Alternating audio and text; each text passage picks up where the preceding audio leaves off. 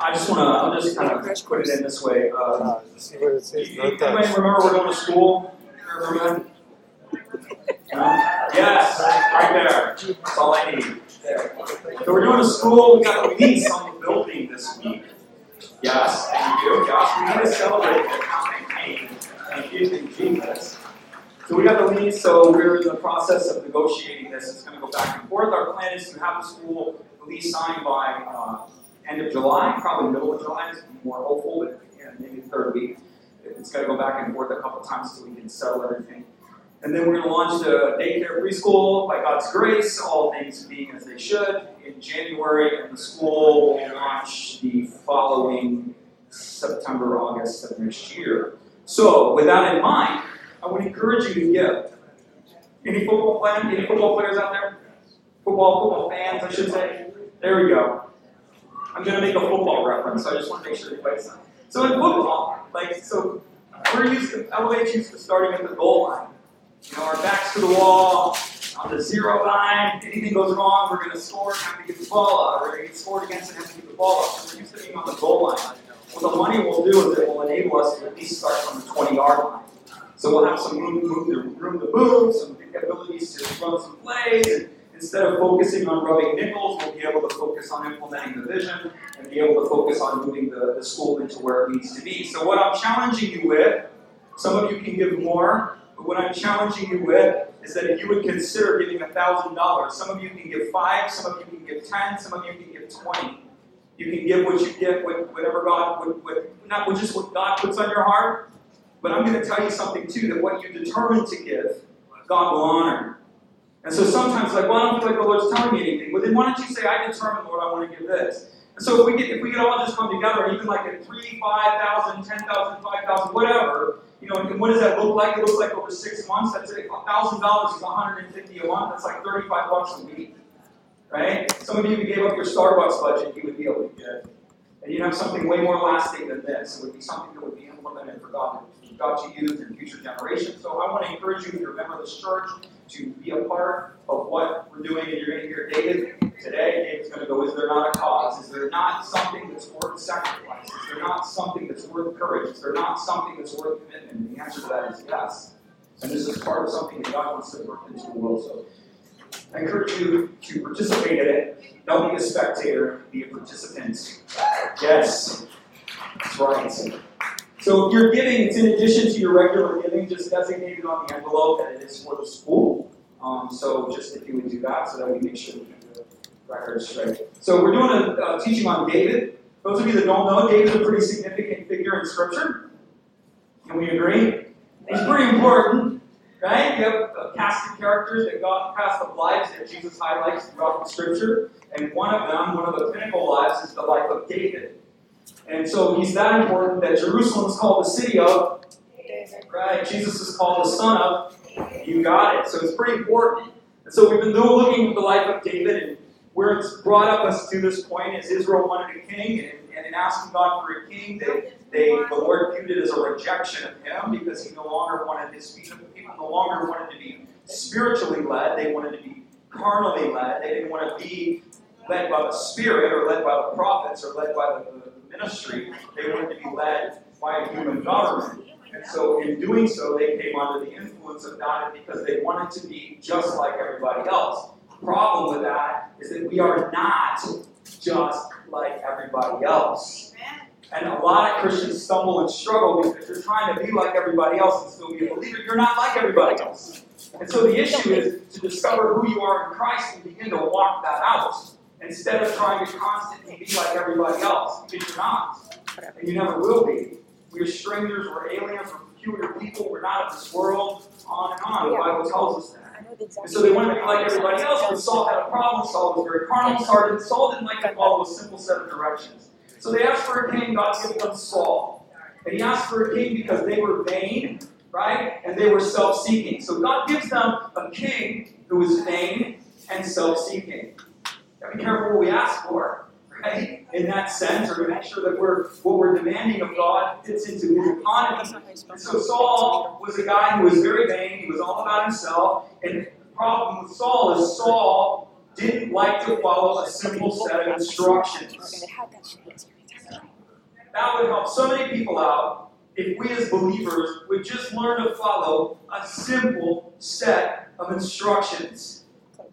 Anybody in a workplace, any managers here? Anybody who runs a business or anything like that? Probably one of the most frustrating things you experience is when you have employees or people that are partners or whatever, they cannot follow a simple set of instructions. Show up at 7, not 7:30. Please do it like this. I mean, the corporations are so manual now that all you got to do is just read a book and go, okay, step 1, step 2, step 3, step 4. And they're so policy driven that most jobs are non-thinking. And yet people can't even follow a simple set of directions even in a non-thinking job. And we wonder why we have a problem. God's given us a simple set of instructions. And one of the things, a simple set of instructions as far as discipleship, read your Bible, pray, commit, connect, church, financially give, and live on mission. If you can follow that simple set of instructions, and you can commit yourself to the Radical 5, I guarantee you that over the next year, if you will go all in on that, your life will be completely different in 12 months from what it is right now. But the problem with us is that we can't follow a simple set of instructions. We just can't. Read your Bible. I don't feel like it. I don't read it. Really? Are you a listener? Because you can get it on audio Bible. Are you a watcher? You can watch it on video now. You don't even have to get an audio Bible where it's read. You get an audio Bible that's got embellishments. So you want to hear Jesus by the seashore? Jesus will be down with the seashore. You'll hear wind in the background. You'll have waves, seagulls. I mean, what more do you want? You have it on your phone. You have it in your car. I mean, you can't do that. Read your Bible, pray. No. Prayer just seems so hard. It's just really hard. Really? Prayer is also an attitude of worship. Prayer is not just asking or seeking. Prayer is also worship and adoration. Prayer is not just speaking. Prayer is also listening. How about that one? Pray, commit, and connect to church. I don't know. I'm here when I feel like it. When I roll out of bed, it kind of hits me, then I'll show up. I don't really know if it's worth my commitment, but that's your problem. Financially give, I don't know. I'm just not really sure about it. Or, live on mission, which in other words, tell people about Jesus, right? Be a witness and a light and reach for other people who don't know Christ. Even if you don't know how to share the gospel, invite them to church. What if they say no? What if they say yes? What if they say no? What if they say yes? I guarantee you, if you love that person enough, they're eventually going to say yes, just to get you off their back. But I don't know. It makes me look bad. Greater love is no one than this than to lay their life down for their friends. Ooh, ouch. You're too worried about your own life to sacrifice it to reach another person. You're too worried about what other people might think of you to actually tell people you're actually a Christian, or to actually tell them or recognize a need in their life and begin to minister to a draw. And could it be, Christian, just a question, could it be that transformation, or one of the keys to our transformation, lies in our ability or our inability to follow a simple set of instructions? Could it be Saul lost his position? Saul could not manifest the kingdom because Saul's problem is he couldn't manifest a simple set, he couldn't follow a simple set of instructions. That's the first thing you probably need to do. Some of you, if your life's in all the disarray, you've been walking with the Lord, everything just seems so confusing and out of order all the time. It goes well, and then it doesn't go well, and it's over here, and you're over here, and you're over here, and all this crazy stuff's going on all the time. Could it be you need to grab yourself and shake yourself and go, you are going to follow a simple set of instructions. Amen. You're going to turn your brain off, and you're going to turn your will off. And what I mean by your brain is all of the conflicts that you have internally. You're going to shut them off, and you're going to do what Jesus says if it kills you. Amen. Is that possible? No, it's true. You can clap for that because it's true. It's true. I transformed faster than people that were in the faith because I did with a simple set of instructions. I still follow the simple set of instructions. At simple levels and at higher levels, I'm still following God's simple set of instructions. Pastor, I'm like, how do you grow? How do you get with? I was just like, dude, I don't know anything. And he told me 3 things. He told me, get to church, financially give, read your Bible. Those are the 3 things he told me. That transformed me. But as I sought God on it, I felt like he added a couple more, so it's become the foundation. That's why, in case you guys don't know, why is our logo 5 dots? Right? In case you don't know. The logo is 5 dots because it centers around the Radical 5. 5 dots and a cross. Because that is the core foundation of what we call you to and what we summon you to is the foundation of discipleship. Everybody wants to talk about discipleship. Well, nobody really can define discipleship. Can you define it? Memorize scripture. Okay, what else? I just told you. Read your Bible, pray, commit and connect to church, commit and connect, financially give and live on mission. Saul always had a better idea. God would say, do this, and Saul would go, I got a better idea. Yeah, I just don't think I'm down with that. I think I got a different perspective. The Lord says this, but I don't believe that's actually what he's saying. I don't believe he actually wants me in church all the time. I don't believe that. I don't believe he actually wants me to get involved. I don't think that's really what he's saying. I don't think he really expects me to give a tithe. I don't think he expects that. Are you kidding me? 10%? I don't know about that. I don't know about that, Pastor. Every week? Yep. According to your faith, so be it unto you. You don't have to, you get to. We teach tithing here. Be forewarned.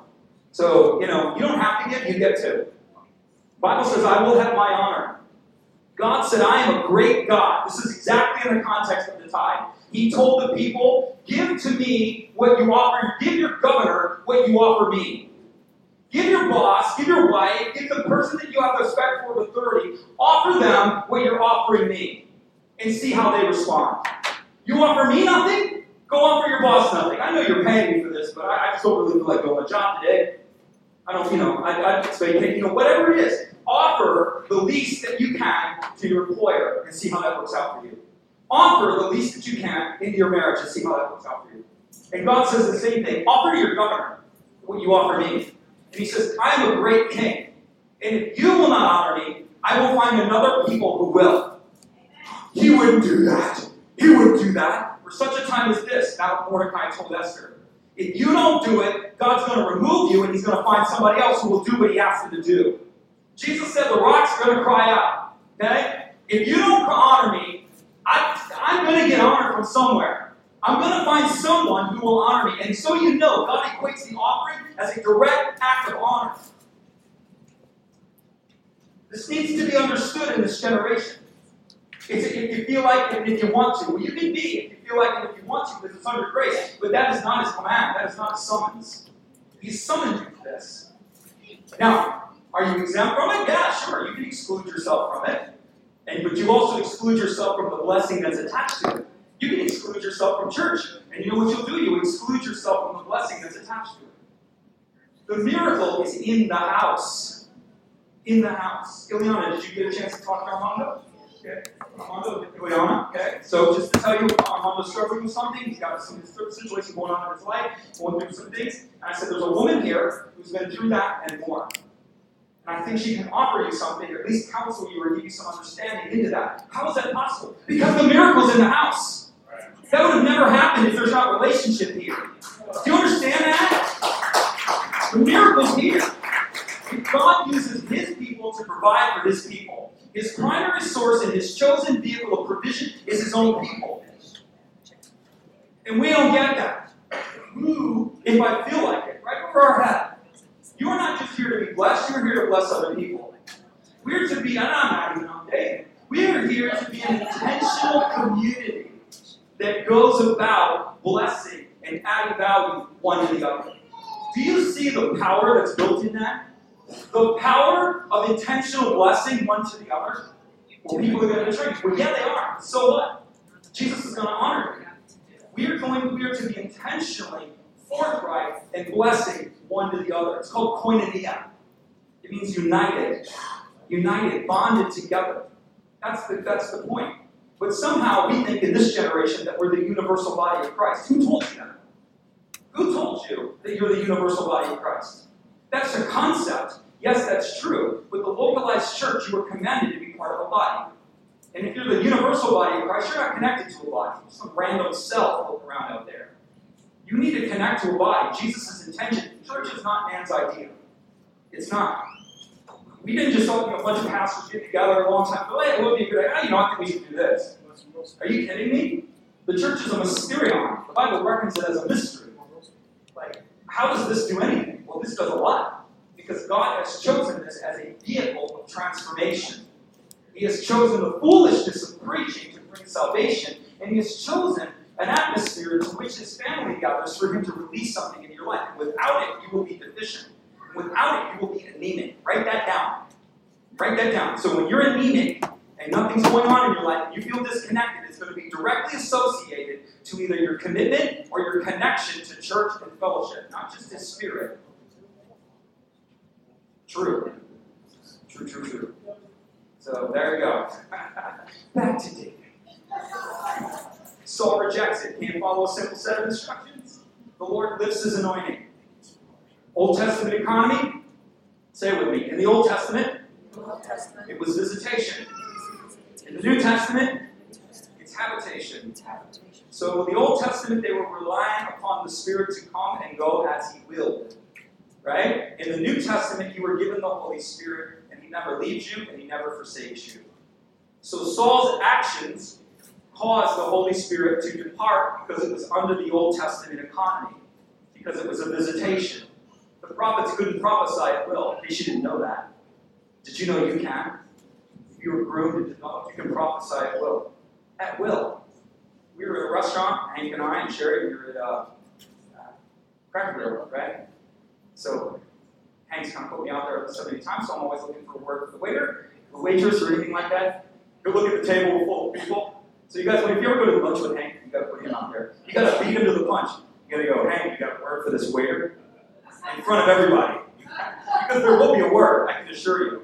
And so the guy came up and we were talking, and I looked at him, and I kept trying to ask the Lord for a word. I saw something the first time, and then he came back again the second time, and I saw the same thing. I saw a star behind it, and I'm thinking we're Cracker Barrel, maybe I'm associating it with the apron, the star in the apron, so I didn't know that. I was like, okay. And then the second time he came up, I saw the star behind him again. But my wife's cousin has a Texas star, like a 3D tattooed on his arm, right? He lives in Texas, and Texas people are proud of people from Texas, exactly. And so he's got this huge Texas star on his arm, carries a 45 in his car, so he's like, Texas, right? And so I kept seeing the Texas star that was on Michael's arm. I kept seeing the tattoos. So the Lord's bringing me, Kevin, the star of Texas. And so I looked at him and I just said, hey, does Texas mean anything to you? And he goes, yeah, Texas means something to me. What's it mean? And he said, my mother-in-law is moving to Texas.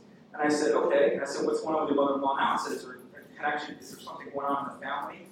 And he said, yeah, my mother-in-law lives with my wife and I, and it's caused a lot of tension, and it's caused a lot of problems. And he said, her moving to Texas, I said, I feel like there's been, and that's why I started telling him, I said, I feel like the star's behind you because this issue is being put behind you, And so, if anybody know anything about the prophetic, as soon as the prophetic starts rolling, it creates a river. And so then another Hank starts deltaing off of this, and we're sitting here like dropping it on this dude while he's sitting there, and it was just really, really powerful. So the issue was, I didn't need a habitation or a visitation economy. I didn't have to go out to the car and throw a blanket over my head and prostrate myself on the ground going, oh Lord, please visit. Oh Lord, please visit. I didn't have to do that. I have a habitation. The Holy Spirit is with me always, even to the end of the age. I have the presence and the power of God with me right now. What I need to do is know how to key into it, how to activate it. So that's what happened. I just asked the Lord. And boom, right there it was. Then I have to partner with it and walk it out and see where He wants to go. And I felt like asking about Texas. So I said, anything about Texas? Like, Texas mean anything to you? It's like, yeah. So I told him the story. I was like, wow, it's interesting. So it's stuff like that. But what you need to know, Christian, is it's not it's habitation. It's not visitation. So I'll take it a little further. Habitation has to be understood because the Holy Spirit is with you. There is no sin that you can commit to cause His Spirit to leave you. Who told you that? I got 3 of you. That's all right. That's a good majority. Right? It only takes 1 in Jesus' economy. 2 or more is a majority. Okay? We think that because we did this, or I did this wrong, or I'm not doing this right, or whatever it is, the Holy Spirit isn't with you. Who told you that? The Holy Spirit will manifest. I told first service, you see it with ministers all the time. You see pastors living in time, and I'm not one of them, thank God. Praise you, Jesus. I serve you with everything I have in. But we wonder sometimes, like, how did that guy end up in that place doing that thing? Because he's fallen and he's a man. Yeah, but great miracles came out of him. Yeah, because miracles don't testify of character, okay? And miracles don't testify of doctrine. That's important to know. There have been many guys throughout history who had some crazy doctrines, crazy understandings of Scripture, and yet they manifest miracles. There's lots of guys who have crazy character problems, and yet they manifest miracles. Why is it? Because the anointing does not testify of character, and it does not testify of doctrine. It testifies of Jesus. Do you understand that? So you can live riotously, but the anointing is still with you. All things are lawful, not all things are profitable. Where sin abounds, grace does much more. Shall we sin that grace may abound more? By God's means, no. Just because we have grace in our wrongdoing, it's not for us to continually practicing sin. You understand that? With the mentality that we've done something wrong, the lie of the devil, which is what it is, a lie of the devil, is that the favor of God is lifted off of you because of an action. Wrong answer. The cross changes everything. That may be true in the Old Testament economy, but that is not true in the blood covenant of Jesus Christ.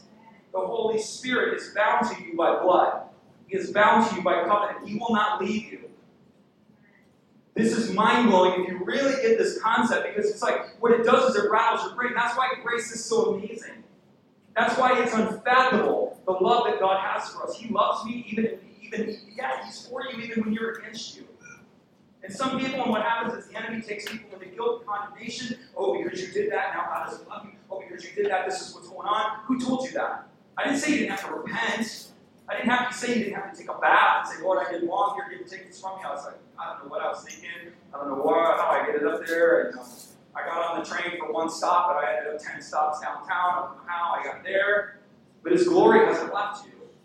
And all you got to do is worship. All you got to do is get favor. I was taught this by a church a long time ago. I learned a lot of different things, and I had this perspective that if I didn't do all the right things, that God's love wasn't with me. It was wrong. It's legalistic. There's lots of benefits from this ministry, but I ended up with that one. I find myself in a place at the time doing, and I wasn't like doing any kind of crazy things, but I was away from things that I knew was to be right. And God was blessing me. And His favor was with me. And what God was doing in that moment was showing me, if you think this is predicated on you, you've got it all wrong. If you think that my love is predicated upon your rights, you've got it all wrong. I love you just because. I'm for you just because. Your choices circumvent your destiny, but your choices never circumvent His love. Come on. This is true. The Bible tells us that nothing can separate us from the love of God. Is that true or is that a lie? Do you believe that anything can keep God from loving you? Do you? And don't you know it, but don't you experience it? So when you know that God loves you and you know He's for you, you won't run from Him, you run towards Him. That's an old saying, but it's true. It's true. He loves you. So we're not under an Old Testament economy. So Saul leaves the Old Testament. Saul makes a covenant. Makes an agreement, and he moves outside of the blessing of God. The Spirit leads, and the devil claims the right. He made an agreement. He said, I don't need to walk in the anointing, I need to walk in human counsel, I need to walk according to my own will. And one of the things Saul suffered with was confusion. Confusion.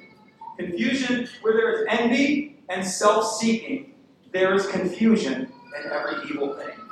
So when there's major confusion in your life, one of the roots of confusion is self-seeking, or it's envy or jealousy.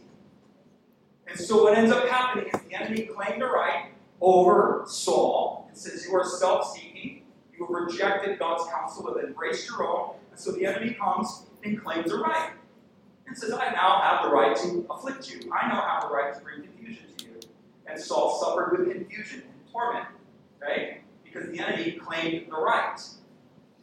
What Saul could have done at any point is he could have repented, but he didn't. Saul at any point could have went back to the Lord and said, could have got the priests, could have got the prophets and said, guys, I don't know what's wrong with me, man. I'm tripping. I just can't think straight. Everything's going on. And then a priest or a prophet that was working with Saul would have been able to walk him through a process to get to the root of what that was going on. That's a spiritual affliction. And why is that? What's the root of it? Well, where's the disobedience, Saul? Well, where have you taken matters unto yourself? And he could have gotten to the point where he understood what was going on, and he could have gotten to the point where he would repent. And repentance is immediate. God's grace is immediate. And God would have delivered him from the right he had claimed over him, but Saul never repented. Saul never always had a problem with himself. He never humbled himself. He had a problem with not wanting to look bad. I'm the king, I can't look bad. I'm Dr. So-and-so, I can't look bad. I'm executive so-and-so, I can't look bad. I'm pastor so-and-so, I can't look bad. You know how much repentance I practice? I believe in it. Because repentance isn't torture. Repentance is return. God, I'm carrying this, and I'm off. So I want to give that back to you. That's what repentance means. It just means to give it back. Lord, I was wrong here. I did wrong. I repent of that. My attitude was wrong. My thinking is wrong. My belief system is wrong. Whatever it is that I've done, I'm going to give it back to you. I don't want that. I want what you have. That's repentance.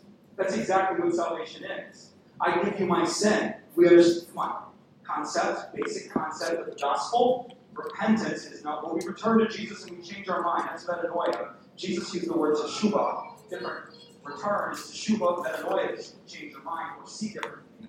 So metanoia is related to the word repentance, but teshuvah is related to the word return. So Jesus is saying return. Return what? Return your life to me. Return your sin to me. Acknowledge that you are not Lord, but I am. Give me back lordship of your life. Repent. Give me the dominance and control of your life. That's what it means. Repentance is a practice of ongoing. And it's not how we define it. Our churches define it as like a week. You need to repent. Like repentance is just like this big stick that just gets beat down on you all the time. That's not it at all. Repentance brings the kingdom. Return, but the kingdom is here. You want the kingdom? You gotta repent. Duncan folks, I'll give you one. I'll run naked up here. Here we go. I'm gonna make myself nice and vulnerable for you. So we're driving. This is a simple one, but it still creates vulnerability because here's how we look at pastors first. Oh, gosh, how like this. Pastor is a guy who's operating in an office, but he's just like you. He's hopefully a little more advanced so that he can lead you. I have to advance constantly because I cannot lead you where I have not been. Understand that? So I'm always on the move. I'm always trying to push it. This stuff wants to push you. Right? So here it is. We're driving around. I said this last week. Share everyone. I don't know where we're going out. It's Michael. I don't know, some place. We're going to a mall of some kind, a store of some kind. And I have to go into a parking garage in my 2013 luxury car. You consider it, but I have 2013 Hyundai sometime. I don't know. You saw my old car, you'd be like, wow, that's really luxury. Yeah, exactly. But anyway, so I'm driving in my air-conditioned car, and I have to go to park in the garage, and somebody takes my spot, so God forbid, now I have to drive my air-conditioned car 100 yards out from where I originally wanted to park it. And I was complaining. Okay, so I'm going to show you what repentance looks like. This is just a simple one. So I'm driving out there and I have to park, and as I'm parking the car, and I hear the Lord say to me, Kevin, why do you complain about abundance? Why are you complaining about abundance? You drive on paved roads, you're parking under a covered garage, you're about to go into an air-conditioned store where you actually have the money to purchase what you came here to do, but you are complaining about abundance. There are lots of people in the world, people that don't have what you have. You may not have much, but there are people in the world who have less. Over 7 billion people on the planet. You live in the United States, I can assure you, you're not in last place. I don't care how bad you think you got it. And so I told the Lord right then and there, Lord, I was just totally convicted. I said, Father, I do never want to complain about abundance again. I will not complain about abundance. I repent, and then I moved into gratitude. Hear how this, Father, I'm so grateful. And everything that I felt like He was convicting me on, I'm grateful for the paved roads. I'm grateful for the air-conditioned car. I'm grateful for the covered parking lot. I'm grateful for the resources to be able to go and get what I need. I'm grateful for the store that has AC in it. Anybody ever been anywhere else? Hello? We live in an immigrant community in Miami. And the immigrant people should be the most forthright about the United States more than anybody else. But you know where you come from. Okay? I've been to Haiti. Okay? I've been to Western Europe. I've been to a lot of places in Europe. When I was in Haiti, there's nothing going on. You know what I'm saying? You don't have power. Anybody here with Haitian, anything, Dominican Republic? You know what I'm talking about? They rotate the power grid. Now, I was staying at a guy's house in Port-au-Prince. Boom, power goes out. I'm like, what happened? Power broke? No, yeah, they rotate the grid. Because they don't have the capacity to power the whole island, so the power went out. We have to shower from a water tank that's on the roof. There's no water heater. No water heater. We have to drive on roads. You're doing this. You're driving on the road. That's how you drive in a car. Everybody's driving because the roads are so bumpy. We drive past the palace, the only place where the palace was in Port-au-Prince. The palace was all those roads were paved, everything else was like, all bets are off. Then we went up into the mountains and it got even worse. People would walk for miles to hear the gospel. We did a meeting and everything. People came all day long, walking miles. To come to the meeting, spend a night in the church, and then walk all the way home. And they came for hours. Hours. They would sit outside in the rain, sitting on rocks. And it would rain. They would all go huddle underneath the mango tree. Me, I'm standing under the porch. They're all underneath the mango tree. And when the rain stopped, they all went back on the rocks and they continued the ministry. And you want to complain about abundance? You want to complain that you actually got to get up and come and serve Jesus? Or come and sit before the Lord in a place so glorious? You complain that you sit on a padded chair, that you might actually have to inconvenience yourself and sit in church for 5 minutes longer than you maybe want to? Some of you guys need to slap yourselves around and you need to go, what is my problem? Because that's it. Come on. That's it. Your problem is your arrogance. Your problem is your sense of entitlement. And your problem is your lack of gratitude. It's true. One of the things the Bible convicts the people on is they were not thankful in Romans. They did not regard God in their heart, neither did they acknowledge Him as being Lord and sovereign over their life, and they were not thankful. Now, what in the world does that have to do with acknowledging God? It has a lot. Because if you're grateful, you're before Him. It is my honor to come before you today, Lord. It is not an inconvenience to me to give. It is not an inconvenience to me to serve. It is not an inconvenience to me to worship. It is my honor to do so. That, ladies and gentlemen, is the right attitude. But we're a bunch of snidey, if I feel like it. Oh, it's unbelievable. It's unbelievable. So Isaiah 58 talks about revival. Oh, we cry for revival. Oh, Lord, bring revival. Revive your works, Lord. Read Isaiah 58. It tells you what revival is. And one of the keys to revival, personal and spiritual and national and church revival, is, you know what he says? Stop calling my day a burden. Read it. He tells them, you want revival? Stop telling me that you coming before me is a problem. Stop calling my day a burden. Stop contending against everything that I ask you. And stop pointing the finger at one another. Take away from you the pointing of the finger. Take away from you these things. And do not call my day a burden. Some of you guys need to write that on your bathroom mirror. You need to post it above your bed so when you wake up on Sunday and decide whether or not you're going to go to church, you need to have Isaiah 58 striking you right in the face. And says, stop calling my day a burden. If you want to call it a burden, then call it a burden, but don't expect revival. Don't expect the righteousness of God to shine like a noonday, because that's what it promises. You know what that means? I'm going to tell you what it means. It means more than a poem. What is right to God will shine forth in your life like a noonday. And we'll claim that. But do you claim the conditions on the promise? Do you claim that? Are you pointing fingers in accusation? Are you condemning what God asks, what God calls holy? Just a question.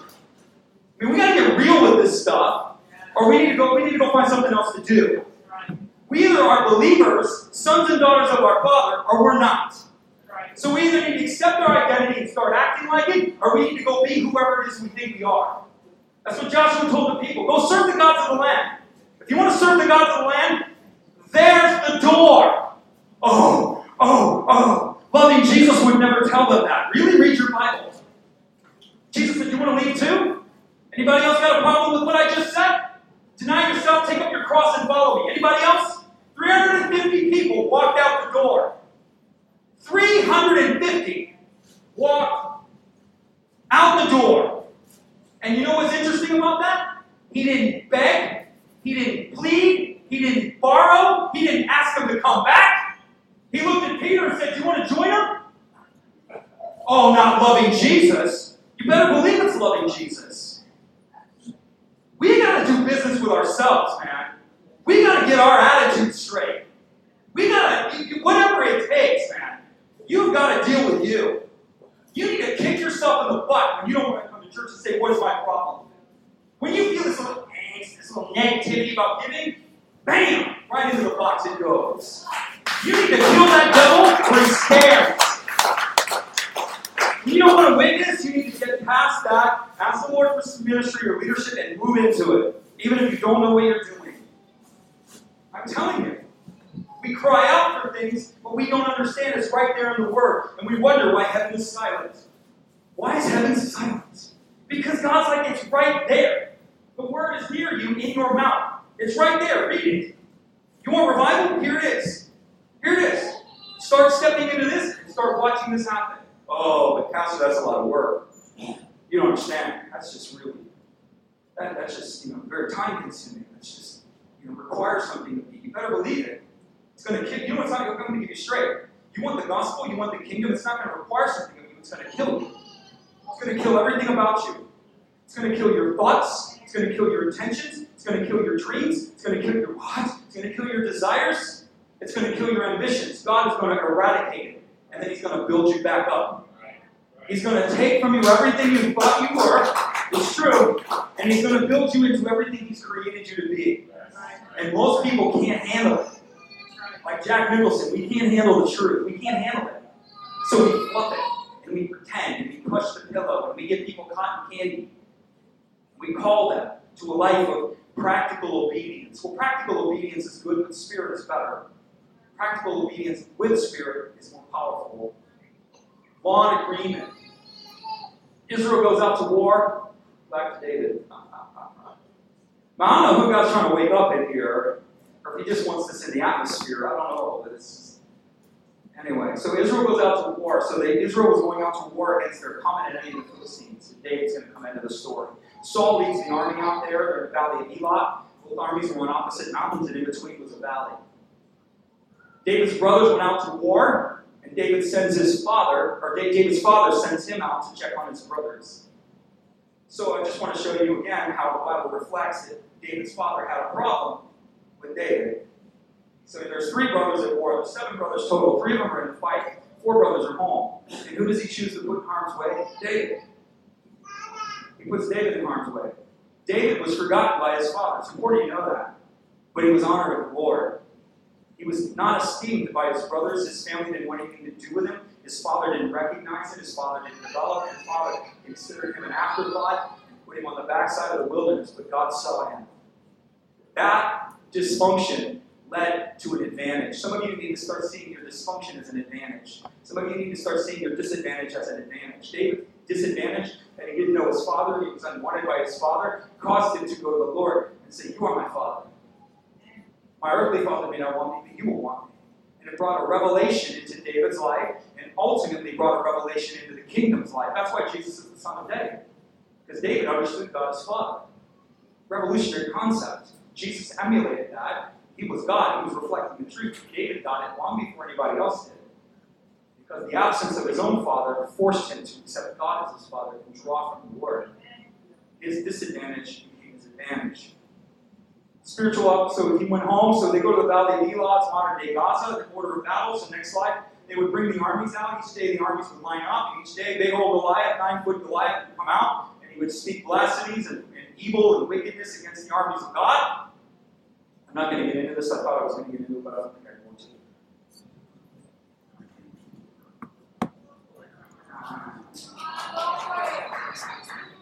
I don't want to hear anybody. Y'all too long. Y'all too long. I'll let you know something. Like, I was in Washington, D.C., and I went to this opportunity to go there. And you don't think our government's founded in the gospel? They used to use the Capitol building where the congressmen meet as a church service. And your congressmen and your senators that are founded in this country would preach the God, they would have the gospel preached to them. Some of the men within the congregation, and some of the leaders would do it. And I think it was one of them, I can't remember the guy's name, but I can get it. They had a pastor come in, and the guy spoke for 3 hours. 3 hours. And they asked him not to come back because they said his sermon was too short. And they wanted to go all day. They're like, "Look, we came here. Give us something, bro. We're here. Drop it." So we were like, "Man, that's for 40 minutes. I don't know about that." It's just like, church in and out in an hour. Who told you that? Where do we get that from? We get it from our inconvenience, and we get it from our disdain for the things of God. We want to be religious, but we don't want to be true. We want to be religious, but we don't want to be powerful. We look good. Whitewashed tombs full of dead men's bones. Wow. Right? Come on. So Goliath, 40 days in a row, he comes out and he mocks Israel day and night. Ladies, what happens in 40 weeks when you're pregnant? Anybody know? You have a baby. 40 is the prophetic number of visitation. 40 days God visited the earth with the blood. 40 days Jesus was in the wilderness. 40 days consistently through the Bible is the number of visitation. Goliath mocks God for 40 days. And on the 40th day, God pays him a little visit through a little shepherd boy named David. So for 40 days, God listens to this mockery by his causes. It's all right, 40 days. Let's pay this dude a visit. Visitation, very powerful number. This Goliath was the son of Anak.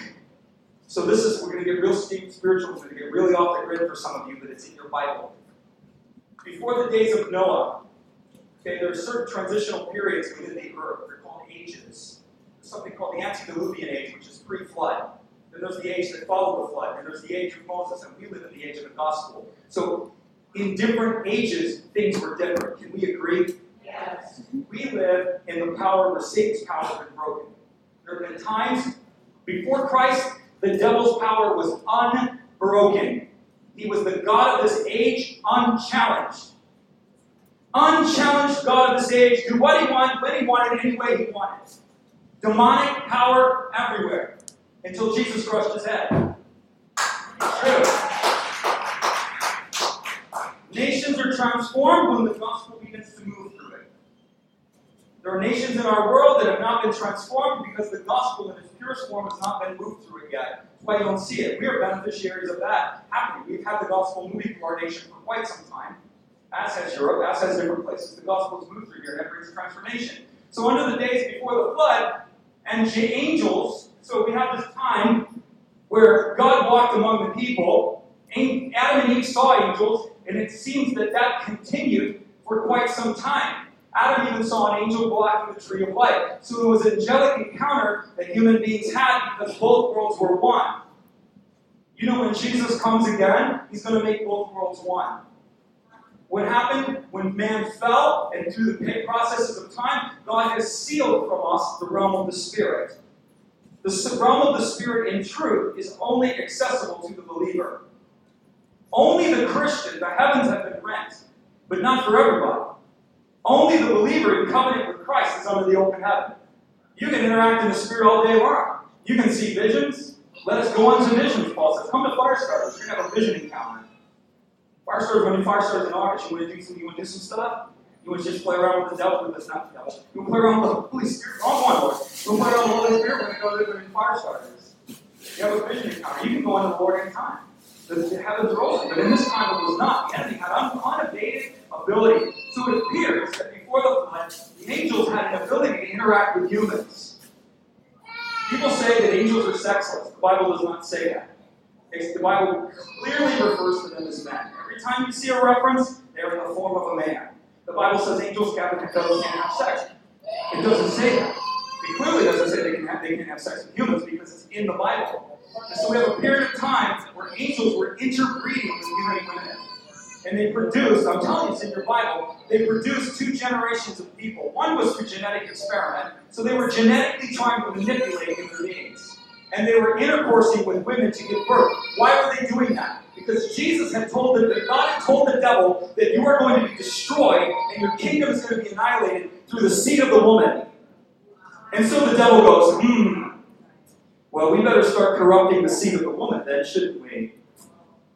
And then he prophesies and says that the Son will be crucified in Israel and upon Golgotha. And so the devil goes ahead of them and starts putting these giants, these descendants of the giants, in the land. The whole time he's trying to circumvent the promise.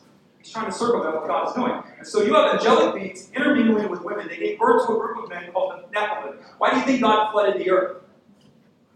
Nephilim.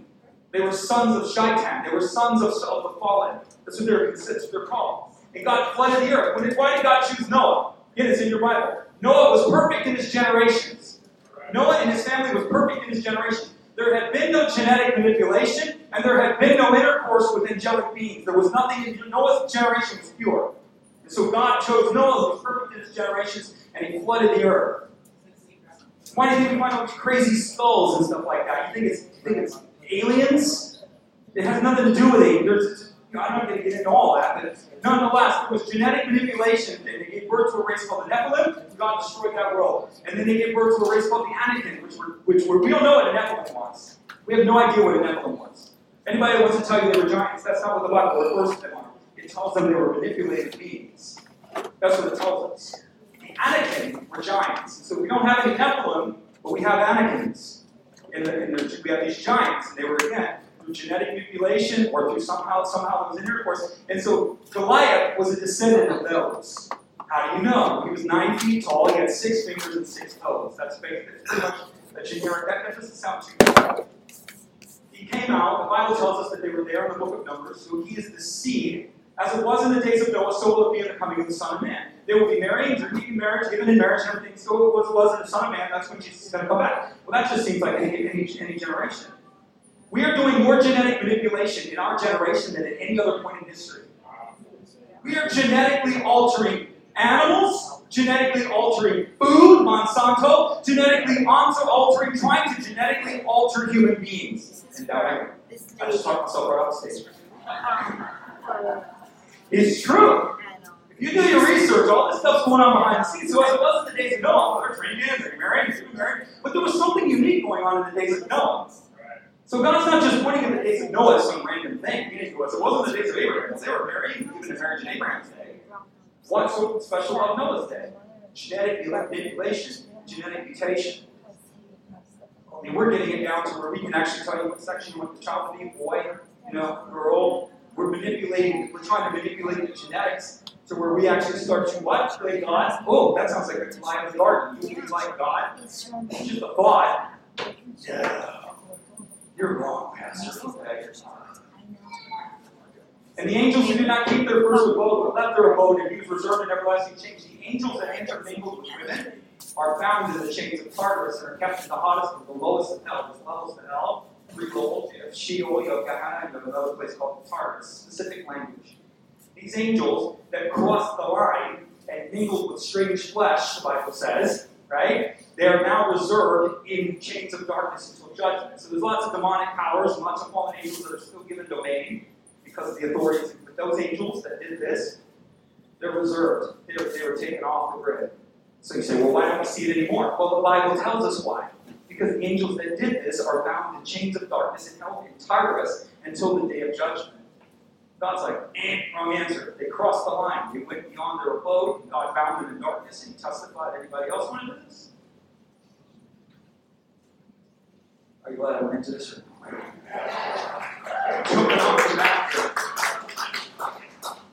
So we have modern day genetics, man. Modern day, so much connected to this.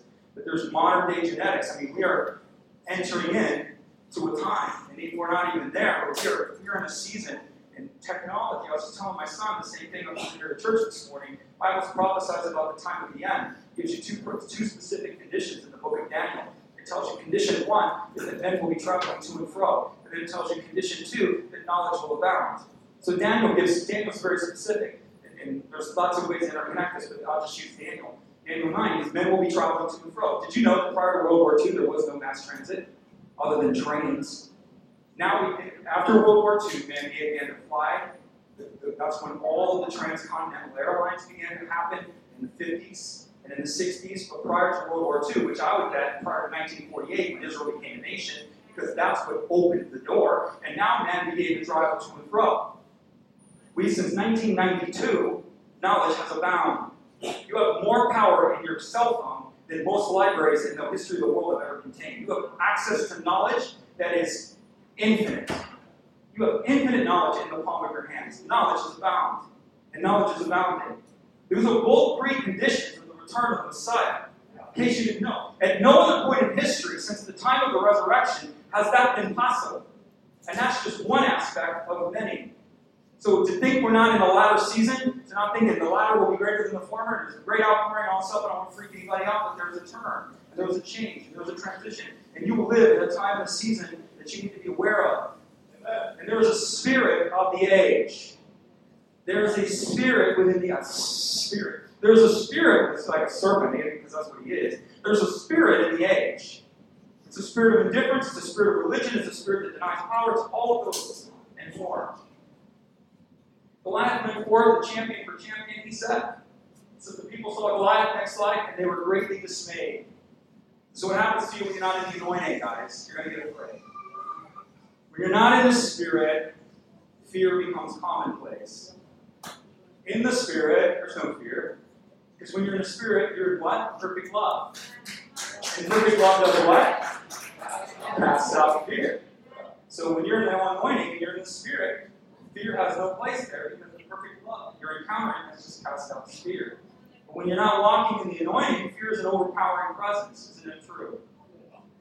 What it testifies to you is that you're not in His presence, you're not understanding your identity, and you're not executing the power that's been given to you. All, say this with me, all will experience fear, but we do not have to live in it. There's a difference between experiencing fear and living in fear. You can get with this. We're all going to get afraid, right? You can get afraid, but all you got to do is make an adjustment. You get into the Spirit, you begin to receive, you begin to understand, you begin to get in His power, you begin to pray, you begin to plan, you begin to whatever it is, you get in the anointing and fear, you'll be shocked at where fear goes. Then you step out of the Spirit, and all of a sudden fear's back. I need to get back in the Spirit. There's no fear. It's true. That's how you make it through circumstances. This is that which overcomes the world, our faith. Our faith through the power of the Spirit overcomes everything. The anointing overcomes everything. Everything. David runs to the army as Goliath is speaking. So David's just kind of coming up on the army to check on his brothers, and right about the time Goliath's coming out to say something, David hears him. He's kind of like, what? What's going on here?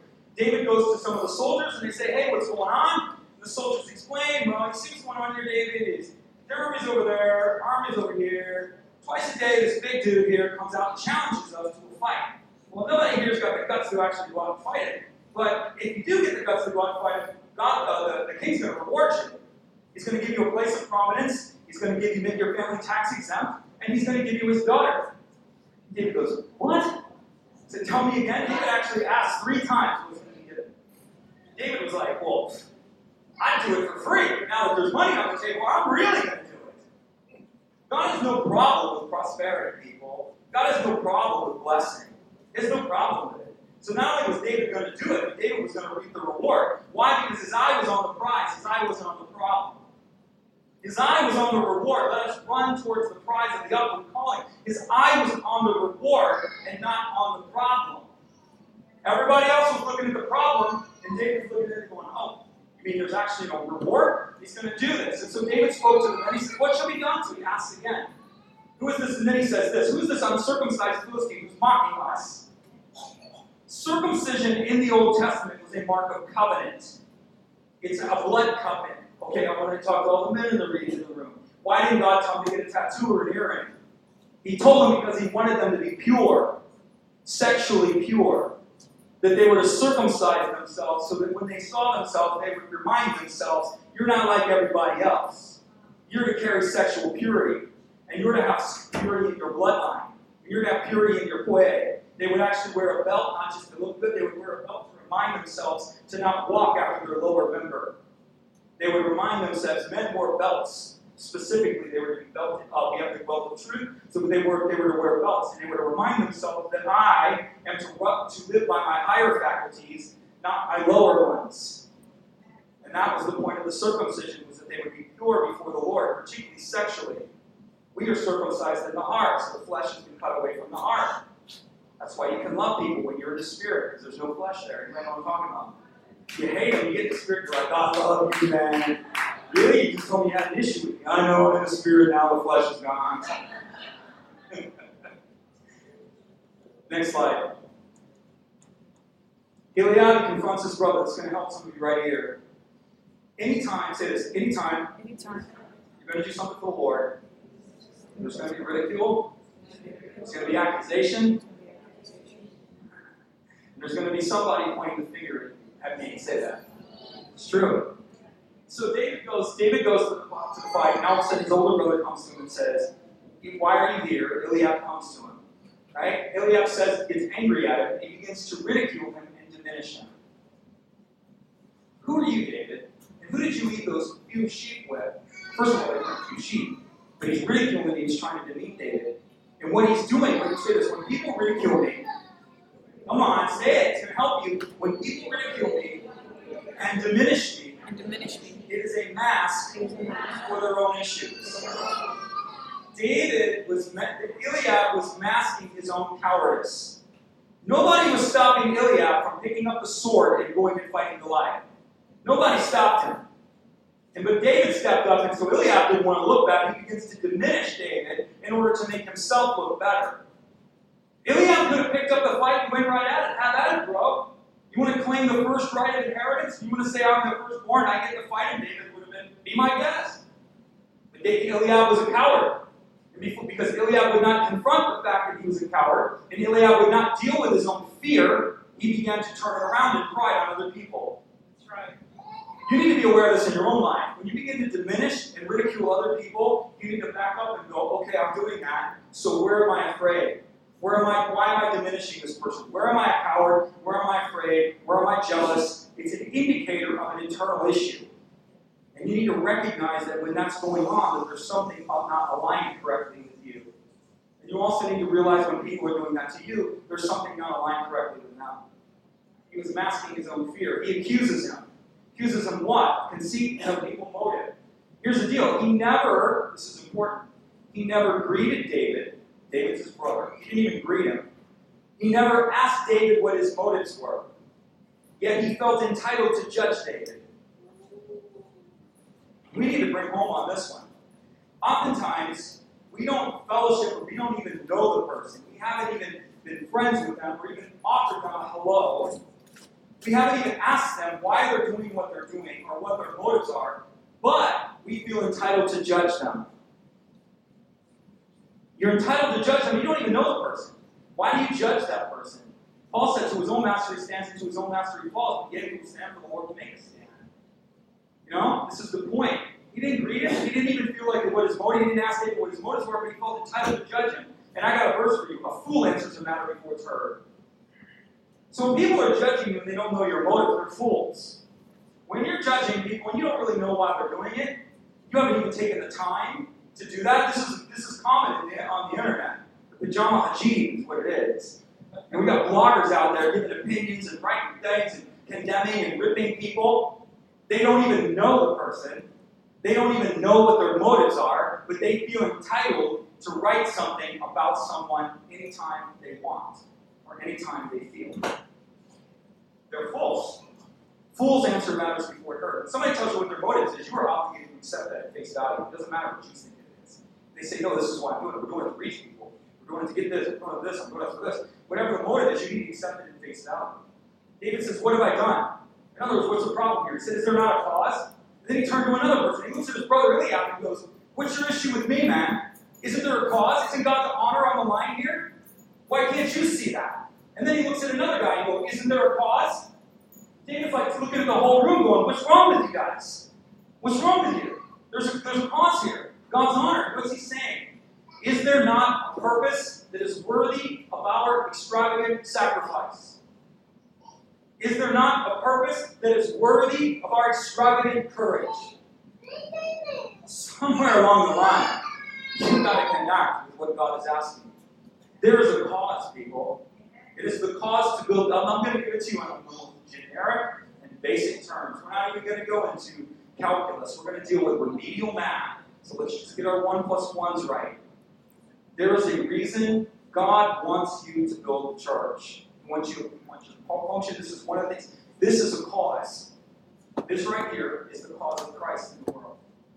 It is. It's the only thing Jesus is building is the church. I don't know if you know that. He's not building your individual life. He's building the ecclesia. And through the ecclesia, your life is built. Without the ecclesia, write this down, your life will not be built. You are symbiotically joined to the church, whether you want to be or not. So Jesus is building his church, and as you commit and connect to it, he builds your life too. The apostolic plans come down, we partner with the apostolic plans, our lives are changed, our lives are transformed. Puts a lot of burden on the leader, puts a lot of burden on the leadership. I'm not saying churches operate the correct way.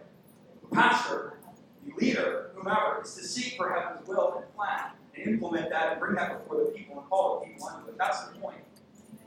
The problem is we don't have a lot of vision in church. We're blind leading the blind. Huh? How many knows about without vision, you're blind? So you go to a church and you don't have any vision. Their vision's like, they're blind. And where do you think a blind man is going to lead you? They'll lead you into a ditch. Blind leaders are the blind. That's not just doctrinally. That's kingdom-oriented.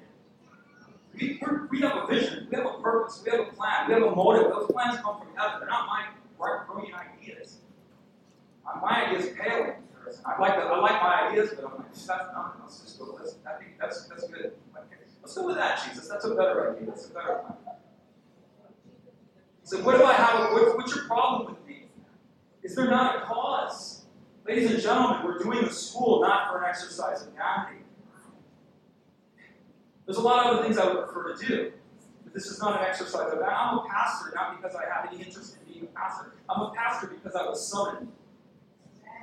You can question that motive. I don't believe you. You do it whatever you want to do. I know myself. I know what I would prefer. I preach the glorious gospel, and I never complain against it. It is my honor to preach the glorious gospel, and I take it very seriously, and I present everything I have in them. And I want you to know that. But if you were to talk to me individually, I had other plans. I had a lot of other plans, and it didn't include this. Now, I'm grateful, absolutely. I yield myself to this completely. And that's the process. We're not trying to do a school as an exercise of vanity. Jesus wants to bring something into the world. We have a public education system that is falling apart, to say the least. Godless spirit of the age being indoctrinated into the lives of our children. And we have churches selling out. Christian schools are closing by the left and the right. I don't know if you know, I'm in this world, so I get it. They're closing because they're selling out to charters. I got one. They sell out to the charter. The charter comes in, offers them a chunk of money. It solves their financial problems. And they go, well, we don't have a financial problem anymore. Yes, but you also just vacated your mandate. We give up our mandate. And is it a sacrifice? Yes, it's a sacrifice. Is it a commitment? Yes, it's laziness on the part of the church. It's an unwillingness to endure the difficulty to birth something into the world that the Father wants and that has value. It's pure laziness. 100%. So if there's somebody listening to this by podcast or SoundCloud or whatever, and you're thinking to sell it out and spread into a charter, I would tell you not to. Fulfill the mandate. Reach the lost. Redeem. Teach the children. Forsake not the children to come unto me. We're not going to Christian school because we want to be academically superior. I want gospel spirit-filled kids to come out of this church. That change families and change worlds. Christian, is there not a cause? Is there not something that's worth you sacrificing towards? So when we ask you to give towards it, well, I don't know, $35 a week. That's the minimum I'm asking you to do. If you want to do less, do less. If you want to do more, all in. Well, I may have to give up Starbucks. Well, you might. You might have to reduce your cable plan for 6 months. You might. You just might. You might have to make that blood-suffering sacrifice for that. But you're going to help bring something into the world that the Father's asking for. Do we know what we're doing? I'm going to tell you this, no we don't. But I know who does. Jesus knows exactly what he's doing. And he has no problem with me not knowing what I'm doing or us not knowing what we're doing, because he's going to show us. He actually prefers it that way. He prefers you not knowing what you're doing. We act like we got to know what we're doing. You don't have to know anything. You just got to know, you just got to follow Jesus. He'll show you everything you need to know. But she's got to write that.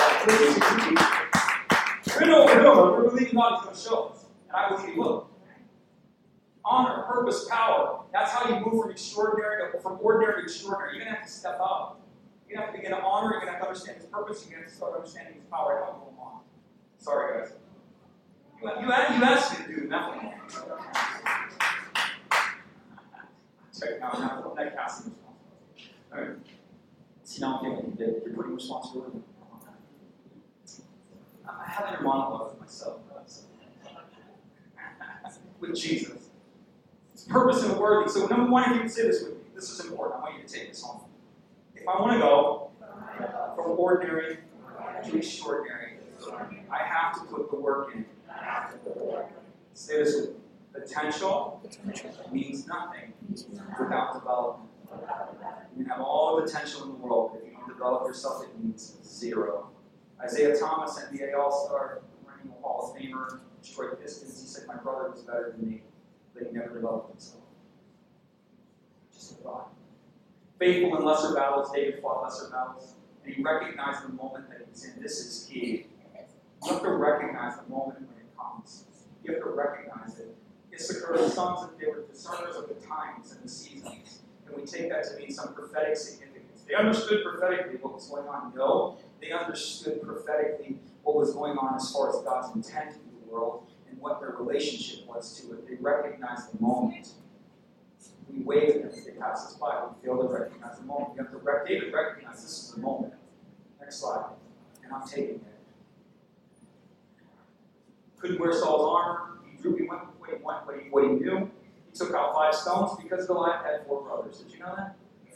Goliath had 4 brothers. So David's like, well, after I take this brother down, if anybody else wants to come and get some, I'm ready. You know what I'm saying? So they probably laid his brother out. David's expecting the other 4 to come running from the battle lines. And he's like, yeah. They didn't. They all ran away. He was ready for more. He's like, get some. Right? The armies draw up. Goliath walks out. Here comes a teenager in gym clothes. Pretty much what it was. David liked to be light, fast on his feet. He comes out looking like he just came from the gym. Goliath looks at him and goes, am I a dog? Do you come in with a stick? He tells him, he said, your body's going to be fed to the beasts and the fowl of the air. Trash talking. So David starts trash talking back. He's like, oh, I'm going to trash talk. All right, I got a little trash talk of my own.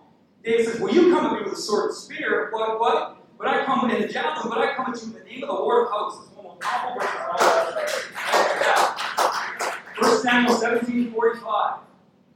Whom you have defied this day, Kairos, right now. The Lord will deliver you into my hand, and I will strike you, and I will take your head from you. And this day I will give your camp, give the carcass of the camp of the Philistines to the birds of the air and the beasts of the field. I'm not going to be eaten by birds and beasts, bro. You are. Then all the assembly shall know that the Lord does not save by sword and spear, for the battle is the Lord's, and he will give you into our hands.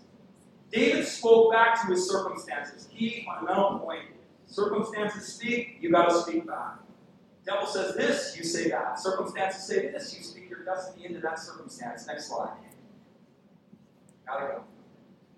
He takes off his head with his own sword. Can it be that you think that the devil's trying to kill you with, the Lord will weaponize it against them? Could it be that the very thing that the enemy has brought into your life to destroy you is the very thing that the Lord is going to use against him? So he's bringing things into your life to destroy you. The Lord is going to take that and turn it right back around.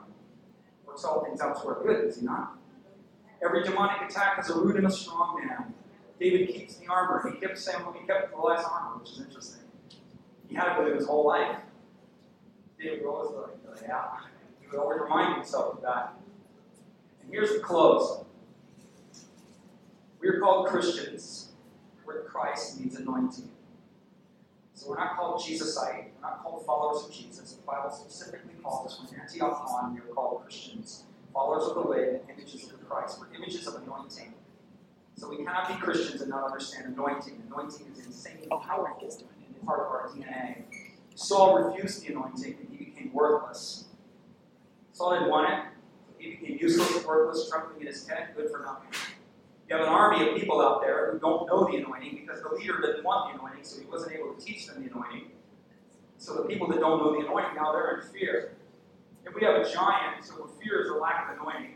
Worthless, there's no value when you refuse it. And we have a giant who's an anti-anointing, who's against everything. We have mockers, and this is a big thing in the church today. Love to mock the anointing. Love to mock it. Lay hands on the sick, mock it. God's going to bless you, mock it, whatever. We mock the anointing. It's not. You're against the things that God would have. David, he walked in the anointing and he walked in courage, power, and victory. Here's my close, my humble close. We want to move into intimacy. We want to move into a closer relationship with Jesus. But it's not just receiving him and being in his presence. Christian, we are not just people of his presence. We are people of his purpose, and we are people of his power. His presence is to move us into his purposes, and his power is to move us into our destiny. This is the point. When we have a generation that's being taught about the presence of God, and that's good, but it doesn't end with the presence. We get onto his heart and we hear his heart.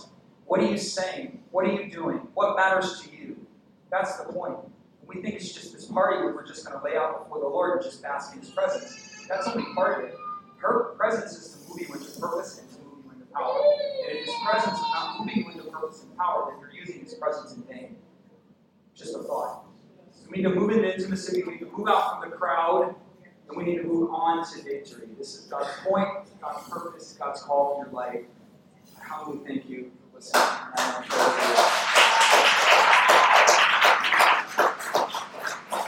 And so God bless you.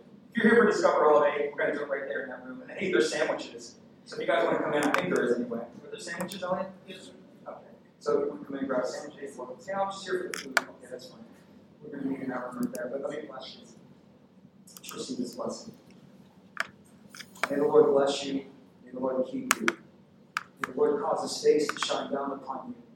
May the Lord be gracious to you and give you peace. May you forever live in your favor.